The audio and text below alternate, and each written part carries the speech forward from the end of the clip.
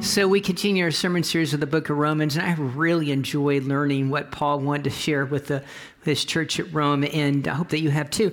So each week we've come up with these little cards each week, and so we started with the one about the mountaintop, and so that one's out there about clarity, certainty, and loving God, loving our neighbor, loving Jesus, and we talked a little bit about the 3 key questions there that one week.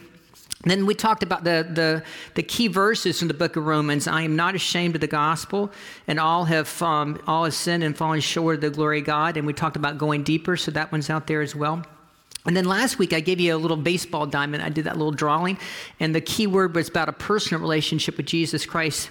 Because if you confess with your lips that Jesus is Lord and believe in your heart that God raised him from the dead, you will be saved. Amen on that. And so we talked a bit about conviction, confession, profession, conversion, salvation, which all leads to home, and that one's out there as well. And so they're like little cards that maybe you want to stick in your Bible and maybe brings back some kind of memory about the message. So today, most of you, when you came in, today our key word is transformation. So we're going to read about that. And the key verse for us is, do not be conformed to this world, but be transformed by the renewal of your mind. So, and then I gave you some keywords, and I'll walk us through that in just a minute in the message today. So those are available for us. Those cards are out in the welcome desk, out in the welcome center, but also most of you receive that. So let me begin today from the 12th chapter of Romans. And let me just read a few verses here. I love this. I appeal to you, therefore, brothers and sisters, by the mercies of God, to present your bodies as a living sacrifice, holy and acceptable to God, which is your spiritual worship. Do not be conformed to this world, but be transformed by the renewal of your mind, so that you may discern what is the will of God, what is good and acceptable and perfect, Paul says. For by the grace given to me, I say to everyone among you, not to think of yourselves more highly than you ought to think, but to think with sober judgment, each according to the measure for faith that God has assigned. For as in one body we have many members, and not all the members have the same function, so we, who are many, are one body in Christ. And individually we are members one another. We have the gifts that differ according to the grace given to us: prophecy in proportion to given to faith, ministry and ministering, the teaching to teaching, the exhorter to exhortation, the giver and generosity, the leader and diligence, compassion and cheerfulness. And then Paul goes on and he says, blessed those who persecute you, blessed are do not curse you, rejoice with those who rejoice, weep with those who weep. Live in harmony with one another. Do not be haughty or associate with the lowly. Do not claim to be wiser than you are. Do not repay anyone with evil for evil, but take thought for what is noble in sight of all. If it is possible, so far as to depends on you, live peaceably with all. Beloved, never avenge yourselves, but leave room for the wrath of God. For it is written, vengeance is mine, so saith the Lord. No, if your enemies are hungry, feed them. If they are thirsty, give them something to drink. For by doing this, you will heap burning coals on their heads. Do not be overcome by evil, but overcome evil with good. This is the word of God for the people of God. Thanks be to God. Amen. So immediately when I started doing my sermon preparation this week, what was really important to me right out of the gate, when you get to Romans 12, in my Bible, and that may be different in your Bible, but on my Bible, this is the heading for it. It's called The New Life in Christ. And I thought, well, there's got to be something to that.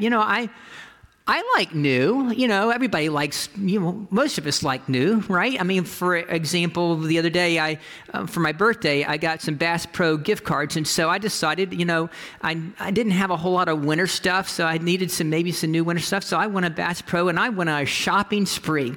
And it was just amazing. And so I got me a brand new Columbia, and this is not just any jacket. This is a Columbia soft shell jacket that's really, really cool. And so I haven't even, matter of fact, still got the label on it, the tag on it. And so I'm very excited about wearing this jacket. Now, what was very interesting, the Bass Pro people actually emailed me after I purchased this about a week or two later, and they wanted me to take a survey on how I like my jacket.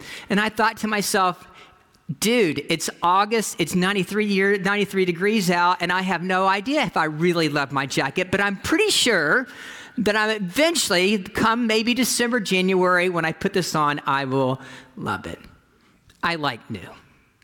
Now, what's also interesting about news, sometimes we don't, well, let's just be realistic. Sometimes we like new, sometimes we don't always like new. For example, do you remember like back in the 80s, Coca-Cola had this really great idea that they want to come up with new Coke. And so there was this Pepsi challenge and the Coke challenge. You remember the commercials? And Pepsi was actually getting a big part of the Coca-Cola, the Coke market. And so they hired Michael Jackson to do, all these commercials. And then they got the halftime Super Bowl show. And it was, Pepsi was getting all this kind of leverage. And so Coca-Cola was freaking out and said, what do we do? So they came up with a new idea. Let's come up with new Coke. And you know what happened? People hated it. Right? People revolted. They said, we hate the new Coke. Give us our old Coke back. And so they didn't, what do we do now? They spent hundreds of millions of dollars on coming up with new Coke, and everybody hated the new Coke. And they came up with the idea, now what do? We call it old Coke? And so they came up with a Coca-Cola Classic Coke, right? So some people don't always like new, right? The other day, my son, Jordan, about a month or so ago, he's a school teacher and teaches math in mid-high. And he was looking for a new job. He was been working in Orlando, and he's young, he's not married, and he just was looking for something different, maybe a little bit more adventurous. And so he was looking for another teaching job. And so he told us he had applied for several different positions. And then one morning he wakes up and it came up on his computer that he got this job. I said, where's the job? I'm thinking, down the road somewhere, maybe the Village's charter school or something. Hawaii. Really? Hawaii. Okay. This is good. Where in Hawaii? Oh, Honolulu. And I said, okay.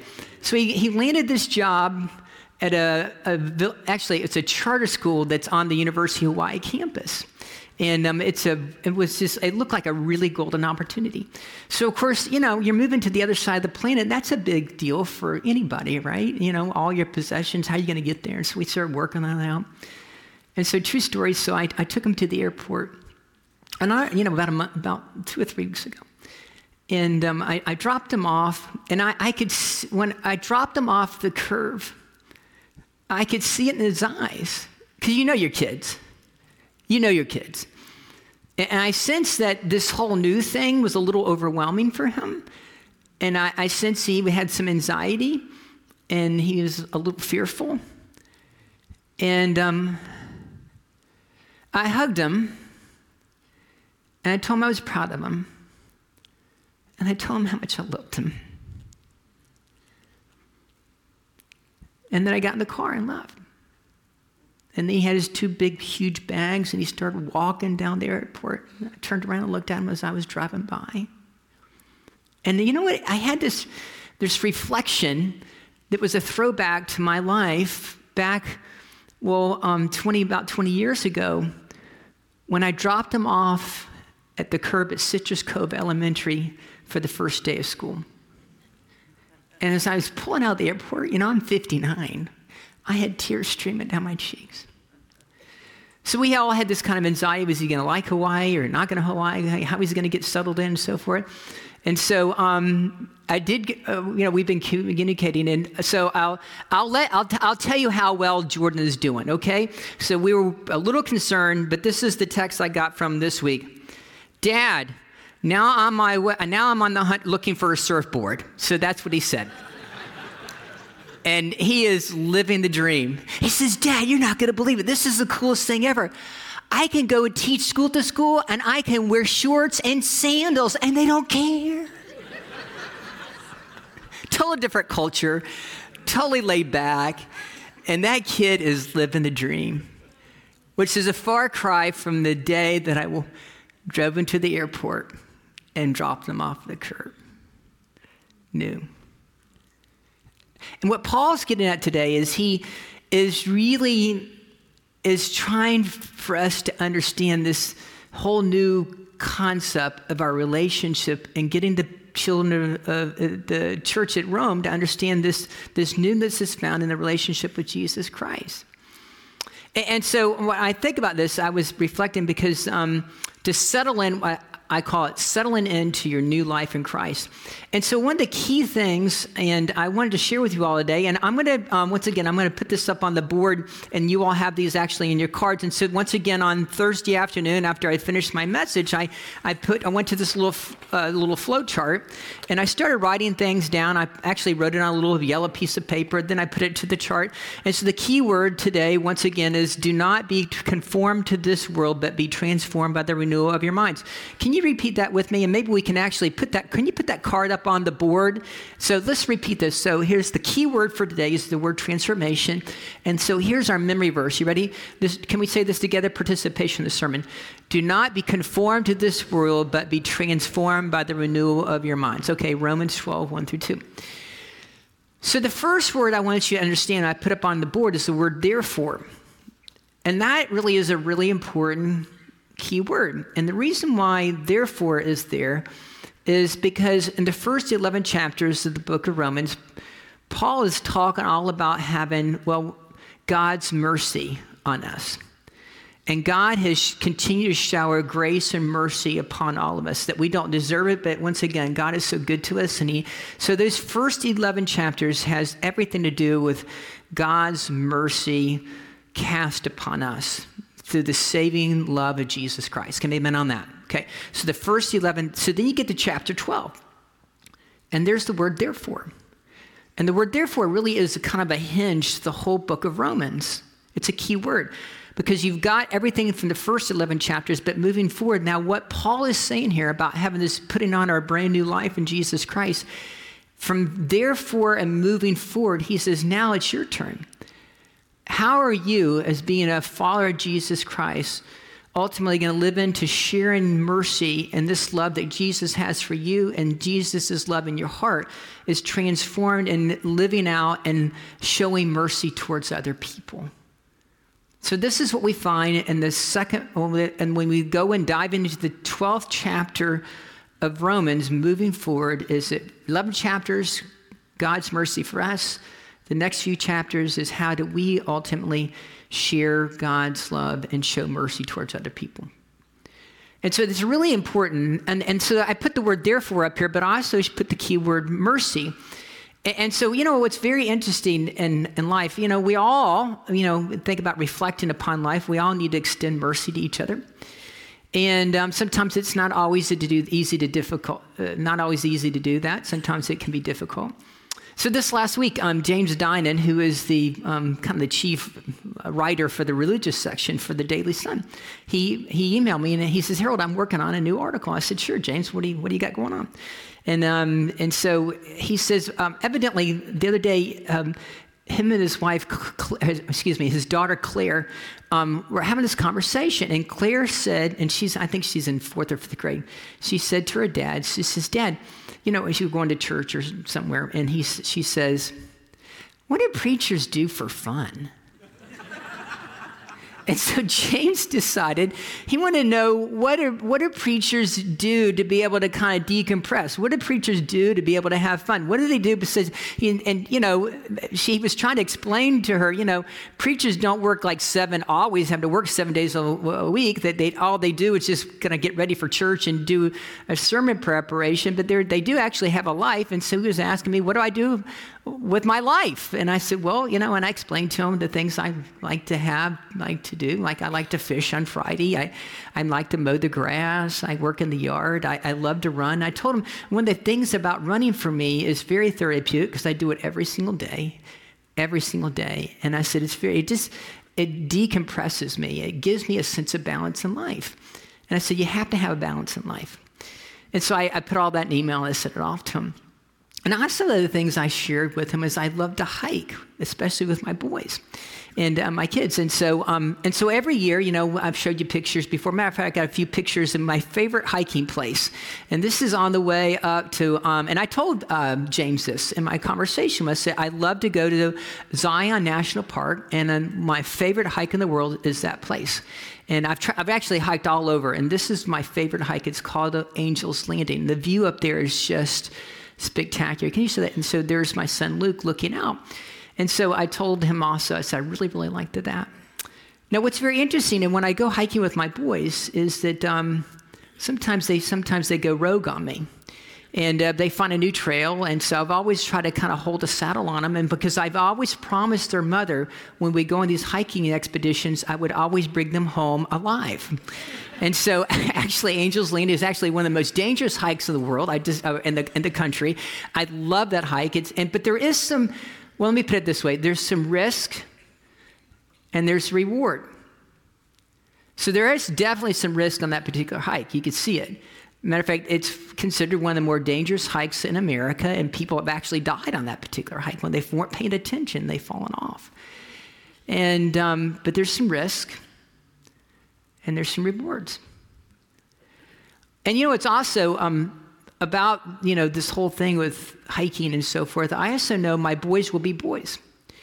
And so one day we did our hike, and then we came down, we went to a hotel room, and we noticed that you could actually rent these little 4x4s. And so we're out in the Utah desert, and so we rented these little 4x4s. And so some of us went out, and then we came back, and then I handed the keys to the boys. I said, be careful. And so this is what the 4x4 came looking like when it came back. And so they drove it back, and it was kind of wobbling, and they had flipped it, and yeah, they literally all four of them had to flip it back. And yeah, I had to take a deep breath, and I showed a lot of mercy. We have to ask ourselves about the risks and the rewards.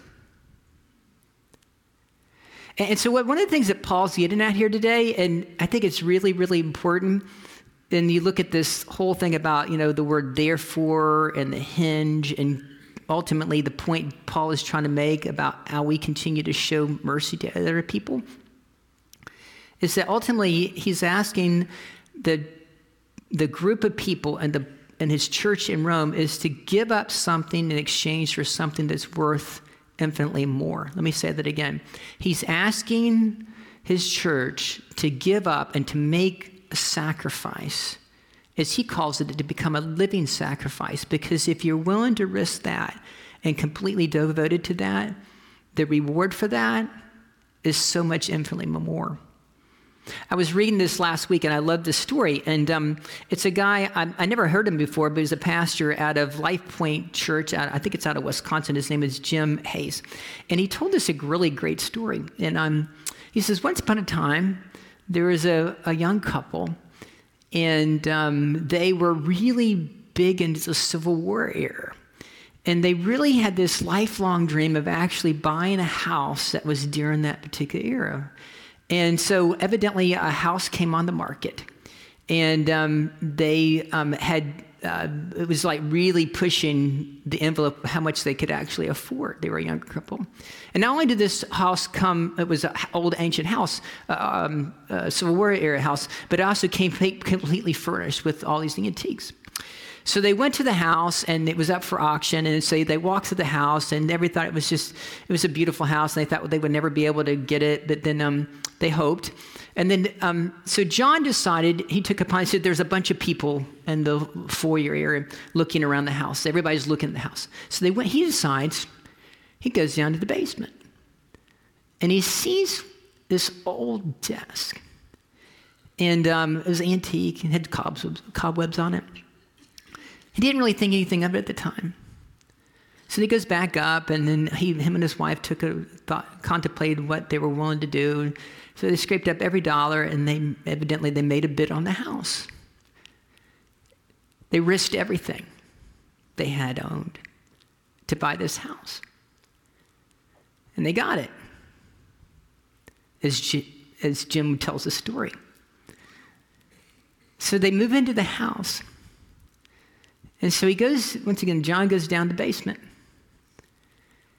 And he looks at old desk, and he remembered reading something about old Civil War desk. And he said, old Civil War desks, a lot of times in the era, they would have little hidden doors in the desk. And so he started fumbling around the desk, and he found this little trap door. And lo and behold, there was a whole pouch full of Confederate gold coins. that were worth hundreds of thousands of dollars. And the point that Pastor Jim was making in this story, and he goes back to what Jesus had to say. The kingdom of heaven is like a treasure hidden in the field, which a man found and covered up. Then in his joy, he goes and sells all that he has and buys that field. The risk and the reward. And what Paul's talking about to these children of Israel, these people who are part of the early church Rome, he says, listen, he's asking them to give up something in exchange for something that's worth so much more. Are you willing to risk everything in order to have the reward? And so what Paul uses, and he phrases this, and once again, that's that key word, living sacrifice. And I love Paul's terminology here. It's really powerful. When you think about living sacrifice, say, well, let's just go back to the Greco-Roman world, first century, right? Okay, so in that tradition, they would make sacrifices. So there are different types of sacrifice. I didn't realize this until this week. So there's this, what we call a sin offering sacrifice. And a sin offering sacrifice meant that back in the first century, they would maybe sacrifice some kind of animal, maybe like a pigeon or a dove or something like that. The blood would be shed on the altar, and then they would actually cook. I believe that they would actually they would sacrifice the animal, and then they would actually cook the animal, and then the fragrance of the animal would be a part of the sacrifice, and it would be pleasing to the gods. So this is the context of first century Greco-Roman world. So there was a sin sacrifice. And then there was also what they would call a whole burnt sacrifice. And the whole burnt sacrifice is a little different from just a sin offering sacrifice. A whole burnt offering sacrifice meant if you were going to make that kind of sacrifice, you would go and pick the prized possession of your flock. And it would be unblemished. And it would be perfect. So you didn't give God your leftovers. You gave God the very best that you had. And they would call that a whole burnt offering. And what was very interesting, I learned about this week when it came to the whole burnt offering, that everything was completely, when you gave that meant in your representation of bringing this sacrifice to God, that meant that everything that you had was at God's disposal. It meant that it represented a complete surrender and complete devotion to God. And so what Paul's talking about here is being, when it comes to being a living sacrifice, that means that we're giving our whole self, that we're willing to risk everything in order to be able to receive the reward that Christ has for us. And so we have what I would call a sin offering, and then there's this whole burnt offering, and then we've got what I would call the cross offering. And so what Jesus has done for us in laying down his life on the cross, he has completely laid bare everything that he has, and every ounce of his being for you and for me and the world. He is completely devoted to God's plan for his life in order that he could save the world, which is just beautiful. And so what Paul is saying, first 11 chapters has everything to do with God's mercy for us found in the blood of Jesus Christ. And then Paul says, and puts it back on you and me and says, okay, now what are you going to do about that? What does it mean for you to be one of these living, and the representation of being a living sacrifice for him? And I love that kind of imagery that Paul's getting at for us today, to be a living sacrifice. What's very interesting, and it's somewhat of a paradox, isn't it? Think about that. Living sacrifice. Living, but something has to die. So you got living and killing. And then what Jesus says, maybe this is what Jesus had in mind. He says, if anyone would come after me, and let him deny himself and take up his cross daily and follow me. For whoever who would save his life will lose it, but whoever loses his life for my sake will ultimately save it. Jesus. And then Paul says, and I love this, once again, this terminology, and let me just teach for a second. Once again, this whole idea of living sacrifice. So the first 11 chapters, The mercy of Christ is shown for us. The next few chapters have to do with our mercy for other people. He says, us being living sacrifices of loving other people, showing grace to other people, showing mercy to other people, it should be holy, acceptable, and spiritual. Can you say it with me? Holy, acceptable, and spiritual. Okay, so why did Paul use those words? Well, once again, you have to kind of break it down. Holy means morally or simply just pure. Acceptable means we're acceptable to God, not on our own, but we're only acceptable to God through our Lord and Savior Jesus Christ and the blood that he shed for you and for me and the world. We're acceptable to God because of what Jesus Christ has done for us. Be clear about that, Paul says. So we're to be holy, pure in our hearts, acceptable before God because of what Christ has done through us. And then he says the word spiritual. I love that word because what the little connection there, Paul is, of all the words Paul uses, the word spiritual means logical. In the Greek, rational. It means reasonable. It just makes sense, Paul's saying.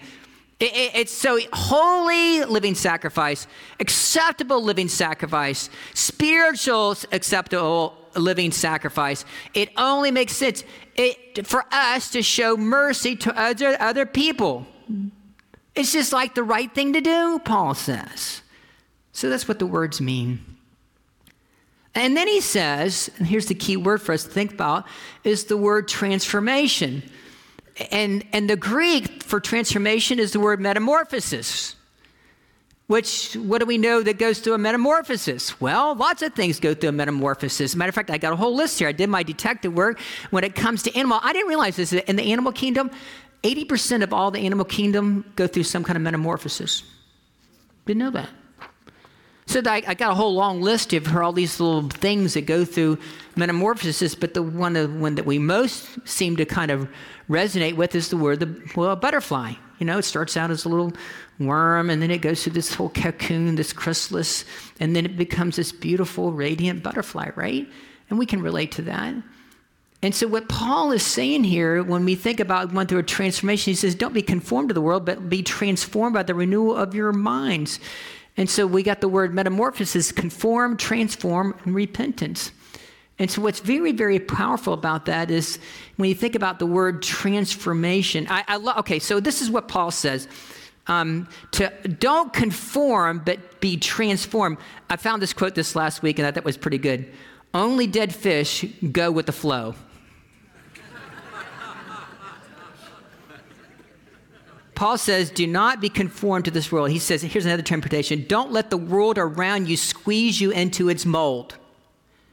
Eugene Peterson, in Messages, he says, don't become so well adjusted to your culture that you fit into it without even thinking.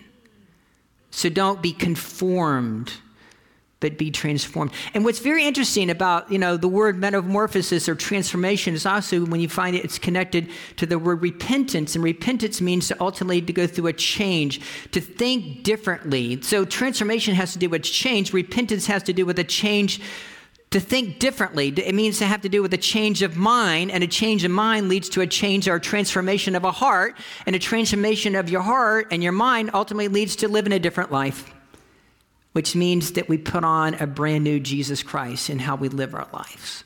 Transformation.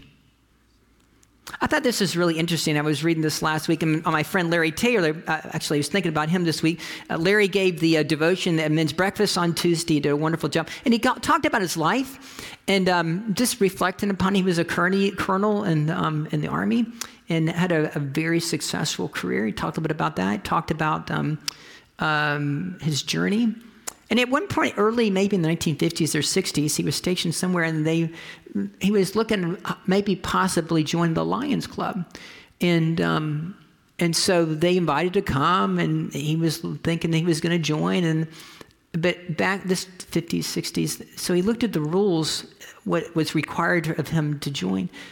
And one of the rules was that they wouldn't allow black people. And so he thought about it for a second and says, And he says to him, I really like to join your club, but I don't agree with this. This is back in the 1950s, 60s. And then he said, the guy said to him, what's the big deal? He says, the black people have their own Lions Club. And then Larry says, well, maybe that's part of the problem, that you have to have yours and they have to have that. And he says, you know what? Thanks, but no thanks. That's not good for me. So I was thinking about the idea of transformation, and I read this last week, and you all remember this iconic picture. It's Elizabeth Eckford and Hazel Bryan. Can you show that picture? This is in Arkansas. This is when Elizabeth went to school for the first day because the Supreme Court ruled that black people could go to the white school. And so there's all this hatred. She was all by herself that particular day. And the reason why she's wearing sunglasses is because she was hiding the tears that were streaming down her cheek. And so my understanding of what happened with this is that evidently Hazel was so full of hatred that day, but then later in life, Hazel had this transformation in her thinking. And she actually called up Elizabeth and said, I'm so sorry for what I did to you that day. And later, evidently, they had their reunion. And there's another picture when they were like a 40-year reunion. And so they actually had this reunion. They actually went around schools and began talking about not hating people, but loving people through a transformation. And I thought that was really, really powerful. Also, I think it was very powerful to remind me that we still have a whole lot to work to do, because evidently after they did that and they did their tour and began to kind of build this kind of relationship, something happened that breached their trust. And I don't know exactly what happened, but Elizabeth and Hazel evidently were no longer friends. But something happened evidently in Hazel's heart, that a transformation in her life convicted her and says, listen, I am so sorry for what I did. So then Paul goes on and says, listen, don't think of yourself more highly than you ought to think. I love that. I mean, we think about it in perspective. Because we're all ultimately one in the body of Jesus Christ. And amen on that?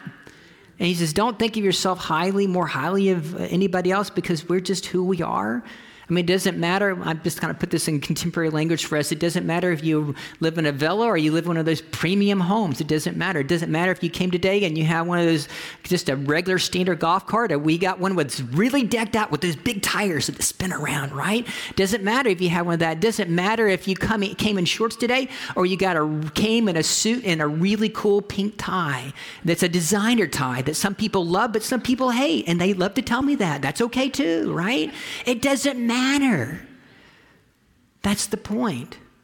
Paul says, listen, don't think of yourself higher than other people, because we're all just one in Jesus Christ. And then I close with this today, and I think this is really, really powerful. And once again, just my last little teaching moment, and it's on the back part of your card. Let me just share with you in the last minute today. And so he says, you know what? Let love be genuine. Hate what is evil. Hold fast to what is good. Love one another with mutual affection. And so what's very interesting is Paul's teaching here. There's two different words for the word in the Greek, evil. So there's evil, which is poneros, P-O-N-E-R-O-S, which means it causes pain or hardship. It means that sometimes, just like in this relationship with back in the 1957s between Elizabeth and her, that their relationship had deteriorated, and it was kind of heartbreaking. But the idea is that we all have to look inwardly. And that's what Paul is trying to get at. So there's this version of evil. And you know what? The reality is we all have sinned and fallen short of the glory of God. Paul talks about that, but we all have some kind of, what I call this evilness, that means that through our thoughts and our words or our deeds, that we're sinful people. And this is what happens in our life. And so Paul calls and he says, listen, we need to look at ourselves. This is that kind of evil.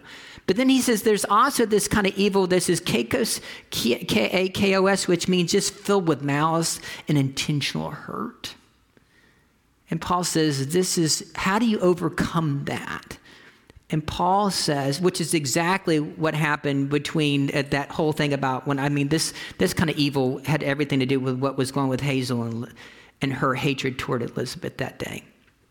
And Paul says, listen, how do you overcome that? You overcome it by loving people, because love is greater than hate. Can we amen on that? So then he says, and then I love this because John Wesley gave us these 3 general rules. He says, avoid evil, do what is good, and do the thing that helps you continue to fall in love with God. You defeat evil with love. Paul. The risks and the rewards. So I woke up at like 3:30 this morning. I had this, once again, I was thinking about my sermon today, and I didn't put this on the card because it just came to me at 3:30 this morning. And so this is the story that came to me. I close with this. Is that once upon a time, there was a guy that came to Jesus. Matter of fact, this is a really important story because it's in Matthew, Mark, and Luke. And they did all 3. Once upon a time, there's a guy who came to Jesus. He was rich, he was young, and he was a ruler. He says, Jesus, what do I need to inherit the kingdom of God? And then Jesus says, well, you need to keep the commands. And the guy says, well, I've done that. Been there and done that. Jesus kind of lays them all out. And then finally, Jesus says to him, I thought this was an interesting detail. This one is found in the Gospel of Mark.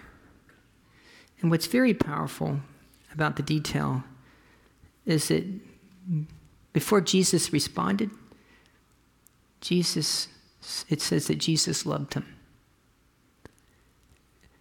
Jesus says, go and sell all that you have and come and follow me. The risk and the reward. And according to the story that's found in Matthew, Mark, and Luke, the rich young ruler walked away, sadly, because he had a lot to give up. And Paul's point is, if we're going to be transformed and we're going to be living reminders, living sacrifice for Jesus Christ, Paul is saying, are you all in or not? I mean, are you really all in or not? That's a powerful question for us to contemplate today.